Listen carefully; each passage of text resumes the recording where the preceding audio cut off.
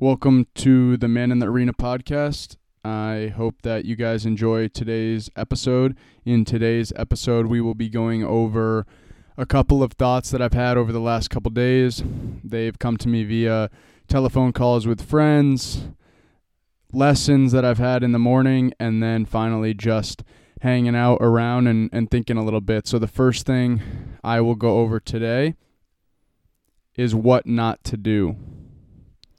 So a lot of the times we think about what we shouldn't do, and I've spoken about this on previous episodes. We think about what we shouldn't do or what we don't want to happen.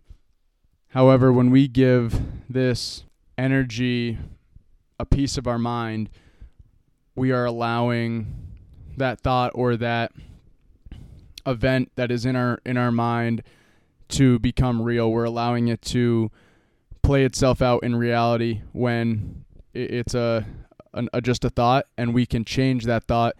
Instead of thinking what we don't want to do, we can think about what we do want to do. So the reason this came up is this morning I was giving a lesson to 3 9-year-olds. I believe they were 9, and the first kid gets on the mound, and we do our progression. We go through the mound progression that we were working on today, and I asked if he wanted a hitter to step in. So it's a little bit different when a hitter's in there, especially for a 9-year-old, and it's a time where maybe he wanted to impress me or show me what he's got. So he definitely a lot of things going on in the brain, and so I step in. He's good for a few, and then he hits me, right? So I could definitely tell that he was afraid of that next pitch, right? And he was afraid that he hit me, so he knew what he didn't want to do.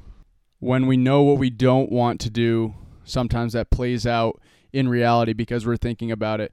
As a coach this morning, I probably should have let him hit me again and let him go about his business and figure it out for himself. But I kind of took the time to step out of the box and say, look, if you hit me, like, who cares? I've been hit by a million pitches. It doesn't hurt. So why don't you just worry about what you want to do and put that behind you? And then he was great for the rest of the time that I was in the box. Now, second kid gets in a little bit more nervous. He saw the first kid hit me. So his first pitch of the day drilled me, like just drilled me in the back. And I didn't say anything. I wanted to see what was going to happen. I had a idea in my mind of what was about to transpire. And the very next pitch goes into the left-handed batter's box, so as far away from me as possible, because in his mind he's thinking, I just smoked this dude. I don't want to hit him again. Like, I do not want to hit him again. So there you go. You don't hit me, but it's a worse pitch than it was before, and it's in the other batter's box. So we kind of changed what we were thinking, and he was spot on for the rest, as hard as he could down the middle and attacking.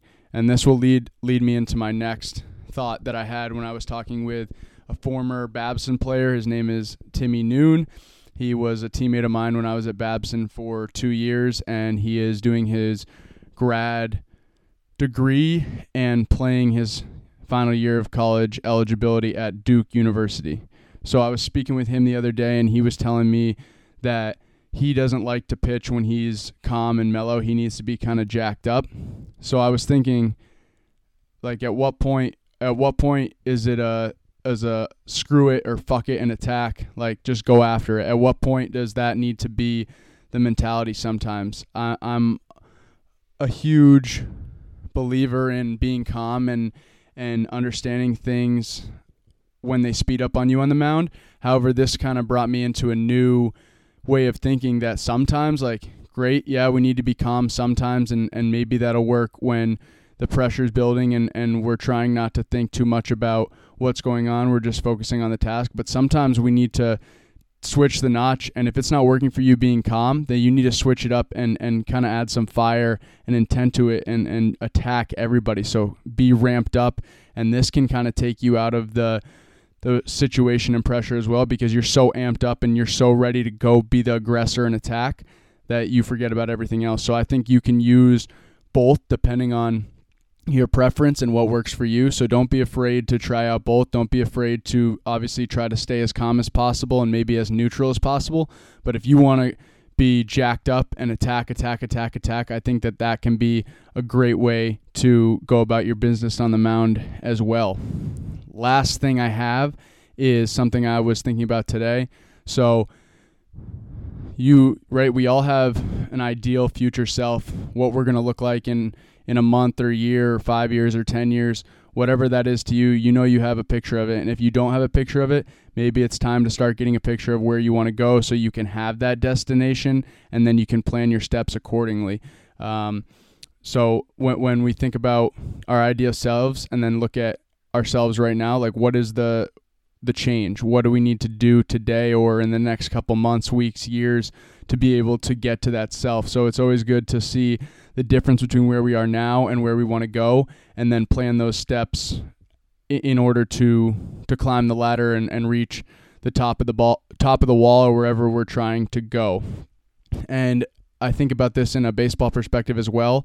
There's no, right, if you're trying to be a 95 mile an hour pitcher, like you want to hit 95 or you're trying to be a college pitcher, there sometimes is no little step or one drill or one delivery. Sometimes it's everything. Sometimes you need to absolutely change who you are as a being, like as a person, to be able to attain and grasp those things that you want. So I'll give an example. At Babson, I was not the person that I was at Northeastern, and I was not able to get the things that I had at Northeastern and attain the potential and get the performance that I was looking for because of who I was as a person. So I had to change, it's not one piece of my delivery or my mechanics. It wasn't one little thing that I just tweaked and then all of a sudden I became this nasty pitcher.